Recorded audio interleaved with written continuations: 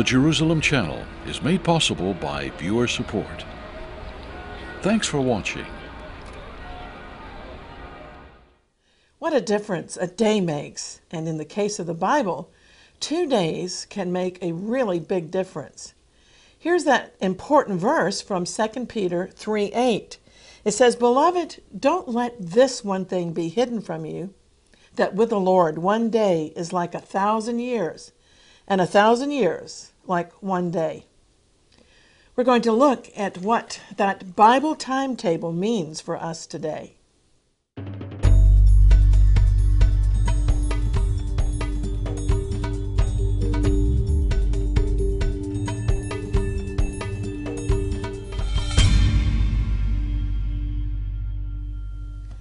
Hello, I'm Christine Darg. Concerning the revival of the nation of Israel, the prophet Hosea in chapter 6 and verse 2 gives us a timetable of great significance. You see, Hosea prophesied that God will revive us after 2 days, and he will raise us up on the 3rd day that we may live before him. According to Bible chronology, the age of the Gentiles and of the church will last for 2 days out of God's 7 days of history, or that amounts to 2,000 years out of the 6,000 years of man. Then there remains yet to come the millennium, God's Sabbath day of rest, the 7th day, the promised millennial 1,000-year rule of the soon returning resurrected Messiah to occupy David's throne in Jerusalem.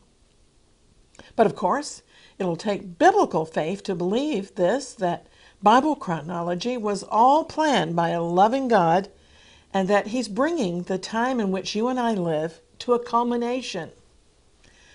I've been dealing with some skeptics about the second coming lately, and the Bible, after all, does predict that in the last days, scoffers will simply refuse to believe that Jesus is returning as he promised that he would. They have a tone of jadedness in their skeptical voices. I know that sound. I hear it from time to time, even in the churches. But this is what the Apostle Peter predicted. He said in 2 Peter 3, "First knowing this, that in the last days scoffers will come with scoffing, following their own evil desires. They will mock, saying, 'So what's happened to the promise of his coming? Our ancestors are dead and buried, and everything's going on just as it has from the first day of creation. Nothing's changed.'" Well, do you hear the tone of sarcasm in that? That prophecy by Peter tells us that people will be ignorant of the truth because a lot has, in fact, changed. They might say nothing has changed, it's business and life as usual, but believe me, a lot has changed. Let me tell you what time it is prophetically. The times of the Gentiles are almost concluded, and God is getting ready to hand the keys of the kingdom back to Israel. And when that happens soon, that will be a big shock to apostates in Rome and to other professing Christians who've immersed themselves in replacement theology, denying Israel's rightful role in God's plan of redemption. If you understand why God in his faithfulness has resurrected the ancient nation of Israel, and if you're not opposing God's end-time agenda, you are on the right side of history. But I have to say, woe to those who boycott God's holy purposes, either out of ignorance or arrogance. Jesus said in his Olivet Discourse on the Mount of Olives that when you see Jerusalem no longer in the hands of the Gentiles, in other words, when you see Jerusalem ruled once again by Jewish authorities, he said his coming would be on the horizon. The chronology of the Bible consists of lifespans and generations to mark the passage of Old Testament events over 4,000 years. And on top of that, we've also had about 2,000 years of church history, adding up to nearly 6,000 years of man. As recently as the 18th century, scholars of the statue of Sir Isaac Newton believed that the date of creation was knowable from the Bible. You see, God laid down a timetable or template in the 7 days of creation. The Bible is a remarkable book made up of 66 books written by about 40 different authors, yet it contains a consistent message. And the Bible contains commentaries within itself. This Bible interprets the Bible. This book is God-breathed with knowledge of past, present, and future events that the 40 authors couldn't have possessed individually. When you correctly divide Scripture, you realize that God has assigned 6,000 years of history to mankind, and there will be an additional 1,000 years for the rule of Messiah, totaling 7,000 years in all, or 7 days in God's sight. But although no generation before ours has been given more signs to help us recognize that Jesus will be returning soon, it still never ceases to amaze me how the skeptics and scoffers simply cannot recognize the signs of the times as plain as they are, especially when it comes to the state of Israel. Every generation has seen pestilences, earthquakes, and wars, and so forth, but ours is the only generation that after 2,000 years has seen the rebirth of the ancient biblical people with their own homeland and nation, the state of Israel. And don't forget, the signs in the heavens, the tetrads of blood moons marking key events in Israel's restoration. Even today's inordinate anti-Semitism and hatred of the Jews should alert any Bible believer that satanic forces are deeply disturbed at what's happening. The alarming rising again of anti-Semitism proves that Satan is scared and opposing the return of Israel's Messiah, Yeshua. If Satan can destroy Israel, he can stop Messiah's return. But he won't be able to do that. Hallelujah. Recently I found a list of a number of identification marks of the last days, and these included unprecedented warfare, famine, pestilences, increased lawlessness, earthquakes, critical times hard to deal with, an inordinate love of money, disobedience to parents, a lack of natural affection, loving pleasures rather than God, a lack of self-control, and the ability not to understand impending danger, scoffers rejecting proof of the last days, and global preaching of God's kingdom. Well, as good as this list is, it's not comprehensive. And what's obviously missing? Well, the list doesn't acknowledge the main identifying mark of the last days, and that is the reemergence of the nation of Israel as a country again in the Holy Land, just as Jesus and God said would happen prior to the second coming of Jesus. The bottom line is that it's going to take faith, my friends, to believe that Jesus will keep his promise to return again and come and collect us from the chaos. Even Jesus asked in the Gospels, he said, "When I return, will I find faith on the earth?" So this takes me to the epistle of James, who was the half-brother of Jesus. And I discovered that there are 3 kinds of faith mentioned in that little New Testament book, and the Bible exposition commentary has been helpful in preparing this program. Faith is certainly an essential element in the life of believers. Without faith, it's impossible to please God. The believer is not saved by works, but by faith. And we're supposed to live and walk by faith. In fact, whatever we do apart from faith is described in Romans 14:23 as sin. Wow! So faith is very important, and we must learn that there are different kinds of faith. But only one kind of faith is truly saving faith. Now let's turn to James chapter 2, because in it we find the brother of our Lord discussing the different kinds of faith with an emphasis upon the kind of faith that's able to save our souls. Beginning with verses 14 to 17, we notice the first kind of faith. James says, "What good is it, my brothers and sisters, if someone claims to have faith but has no deeds, no works? Can such faith save them?" He says, "Suppose a brother or sister is without clothes or food, and if one of you says to them, 'Go in peace, keep warm, be well fed,' but does nothing about their physical needs, what good is it?"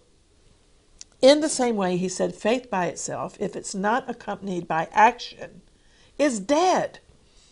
So James described this brand of faith as dead faith.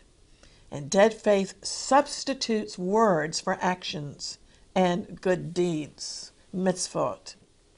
People with dead faith can even talk faith by quoting the right verses from the Bible, but their walk doesn't add up to their talk. It's a mental assent faith only. A person may know all about the doctrine of salvation and may have studied the Bible and even gone to Bible school, but if they've never really submitted themselves to God and trusted in Jesus for salvation, their faith isn't genuine. They may know the right spiritual lingo, but their words aren't backed up with corresponding works. So, can dead faith have the power to save anybody? The answer obviously is no. And I discovered that 3 times in this second chapter of James, he emphasizes that faith without works is dead. I'd never noticed that before, but James chapter 2 actually states 3 times that faith without works is dead or barren. Bible scholars say any declaration of faith that doesn't result in a transformed life and good works, exploits, is a false declaration. It's simply dead faith. And of course, dead faith is the opposite of life, and it's dangerous because it has the capacity to lull a person into a false confidence, a false security concerning eternal life and our relationship with God. So it's good to ask from time to time if my walk of faith is measuring up with my mouth or if my talk is corresponding with my actions. I like what one theologian said. No man can come to Christ by faith and remain the same any more than he can come into contact with a 220-volt electric wire and remain the same. Amen. Jesus said, "He who has the Son has life, and he who doesn't have the Son of God doesn't have life." Well, the next kind of faith that's discussed in James chapter 2 is in verses 18 to 19. And here, James says, someone may say, "You claim to have faith, and I have good works. Show me your alleged faith without the works if you can, and I will show you my faith by my works, that is, by what I actually do." You believe that God is one. You do well to believe that. James said, the demons also believe that God is one, and they shudder. And they bristle, the Amplified Bible says, in awe-filled terror because they have seen his wrath. Well, James here is describing a second kind of faith, and it's called, by Bible scholars, believe it or not, demonic faith. This is extraordinary because James reveals that even demons have a perverse kind of faith in God because they know he exists. You see, there'll be no atheists or agnostics in hell. Demons already believe and tremble, and they also believe in the deity of the Messiah. I can prove that to you because of a passage in the Gospel of Mark, chapter 3 and verse 11, where demons confess Jesus as the Son of God.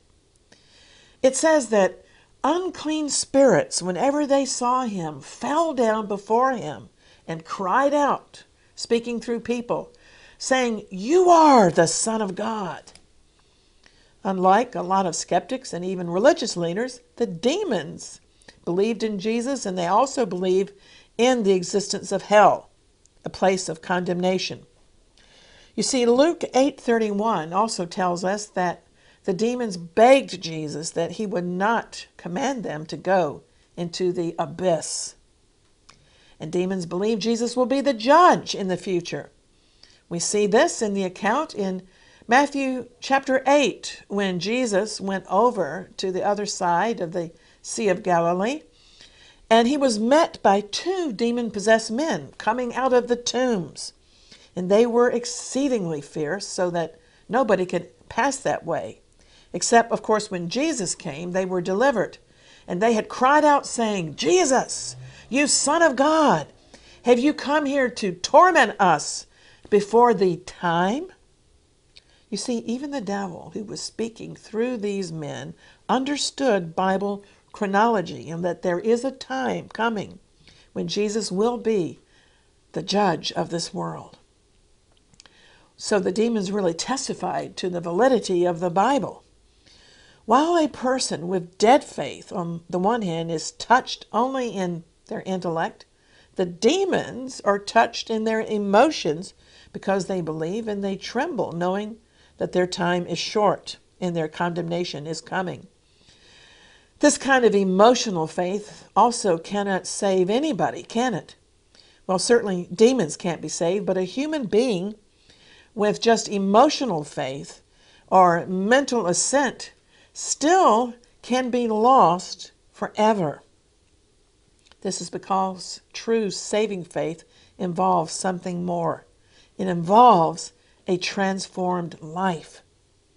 Being a born-again Christian involves trusting in Jesus, repenting, and inviting him by his Holy Spirit into our lives to live his life through us and to transform us into his likeness and character. The important question is, do we have this kind of living, saving faith? James first introduced us to two kinds of faith that can never save: dead faith, involving the intellect alone, and demonic faith, involving the emotions as well. But he closes this chapter 2 by describing a third kind of faith, and that's the only kind of dynamic, living faith that can save.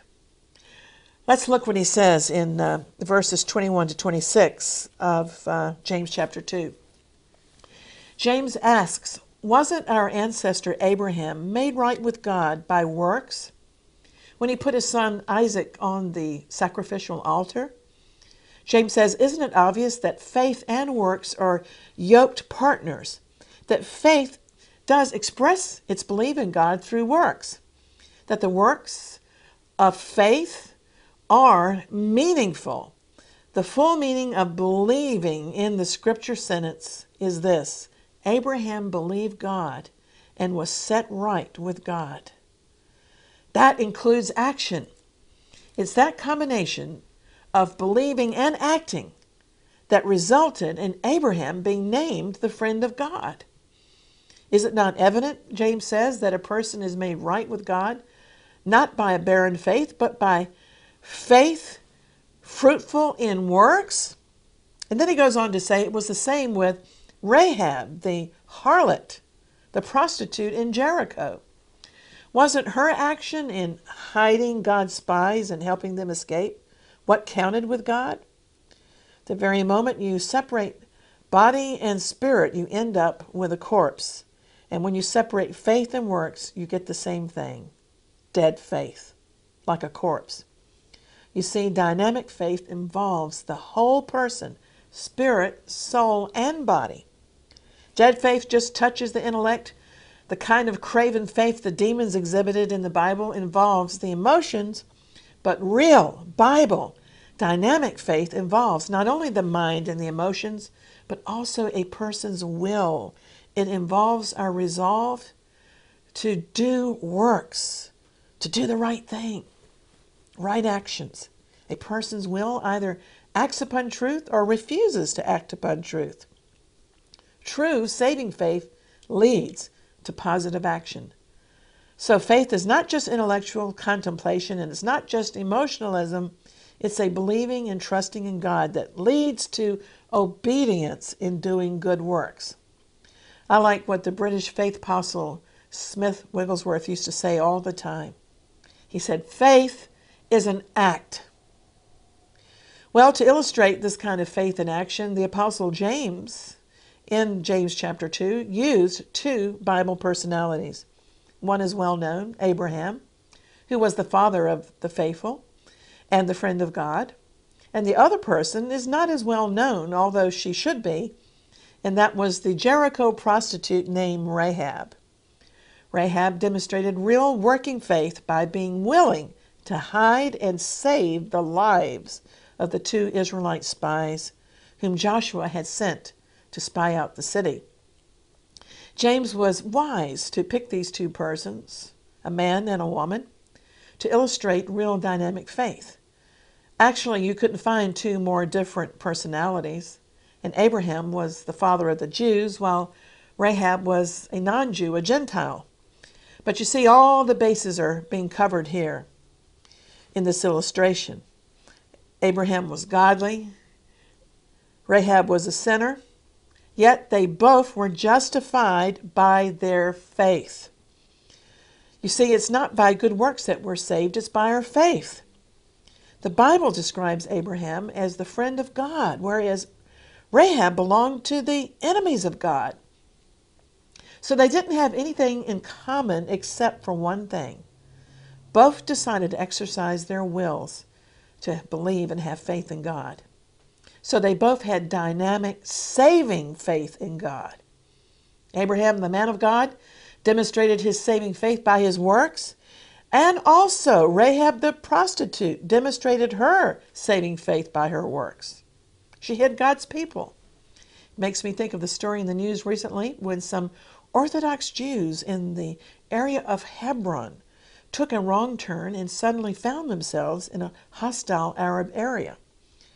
The people were about to lynch the Jews when one brave Arab took them into his home and hid them until the authorities could come and rescue the Jewish people. That was faith. Well, what do we learn from all of this? We learn that faith without actions is a dead, non-existent faith. We learn that no matter what a person's background is, God requires both faith and actions in order to please Him. Just this morning, as I was preparing for this program, I believe it was no accident that in my daily Bible readings, I was in the book of Galatians in the New Testament. And this is what Paul was saying about the necessity of a living, dynamic faith. Paul said, I have been crucified with Christ in identification with the Messiah. And so I no longer live, but it's Christ who lives within me. Paul says, the life I now live in the body, I live by faith in the Son of God who loved me and gave himself for me. Paul said that if righteousness could be gained only through the law, Messiah died in vain. And Paul asked the Galatians an important question. He said, did you receive the Holy Spirit by observing the law or by believing what you heard in the gospel? Does God give you His Spirit and work miracles among you because you merely observed the law? He asked, or was it because you believed what you heard? Paul argued like James argued. He said, consider Abraham. Abraham believed God and it was credited to him as righteousness. Paul said, understand then that those who believe become the children of Abraham. The scriptures even foresaw that God would justify the Gentiles by faith. And so Paul says the gospel was announced in advance to Abraham because God promised Abraham that all nations would be blessed through him. So those who have faith are blessed along with Abraham, the man of faith. Well, I must try to bring all of this to a conclusion. It's vitally important that we understand that we are living in the culmination of Bible chronology, and that every professing believer examine our lives and make sure that we possess true saving faith, which is a dynamic faith, and we understand what's going on in the signs all around us. You see, the enemy of our souls, Satan, is the great deceiver. And one of his tactics is imitation and counterfeit. If he can convince a person that counterfeit faith is true faith versus a living faith in God, then the person is deceived and is under the power of Satan. So here are some questions we can ask ourselves as we examine the legitimacy of our faith. I need to ask myself, was there a time when I honestly realized I was a sinner and admitted this to myself and to God? Yes. But if you've never done that, it's vitally important to do it today. Was there a time when my heart was stirred within me to flee from the wrath to come, the wrath that God has predicted for the great tribulation and judgment day? Yes, I've considered this, but have you? Have I ever been seriously sorry for my sins? And have I truly repented and asked God for the forgiveness He extends in Messiah's atonement? Do we truly understand the gospel that Jesus, the Messiah, died for our sins and that He rose again from the dead and was declared to be the Son of God with power? Do I accept that? Do I understand and confess that I cannot save myself? And the church cannot save me. Religion cannot save me. My parents' faith can't save me. The Pope can't save me. Only the Savior can save me. Have I ever made the decision and purposed in my heart to turn from practicing sin? Do I really hate sin and truly fear God? Or do I secretly love sin and want to continue to enjoy it? These are all important questions. Have I trusted God's mediator, the Messiah, Jesus? Yeshua is His Hebrew name. And am I trusting in Him and His righteousness alone for my salvation by responding to the commands He's given? And those commands are to confess my faith in Jesus and to be baptized as an outward sign for the remission of my sins. And here's another important question to ask. Has there been a notable transformation in my life? Do I find myself regularly doing good works and exploits for the Lord? Or are my good deeds very weak and half-hearted or non-existent? And am I reading this book daily, praying and seeking to grow in the things of the Lord? I'd like to invite you to visit our website at exploits.tv, where you can click online to receive our free newsletter and learn about our Holy Land conferences and tours. And at our website, you'll have access to our daily news articles and our videos 24/7. And please tell your friends about our social media. And so until next time, contending for the faith and praying always for the peace of Jerusalem, I'm Christine Darg. Shalom. The Jerusalem Channel couldn't exist without you, the viewers, who make our broadcast possible. I can't say enough how much we appreciate your comments, your suggestions, and support. From the city of the great King, I want to tell you how much we value your prayers also. As the people of Israel say, Todah Rabbah, thank you for being a part of this ministry.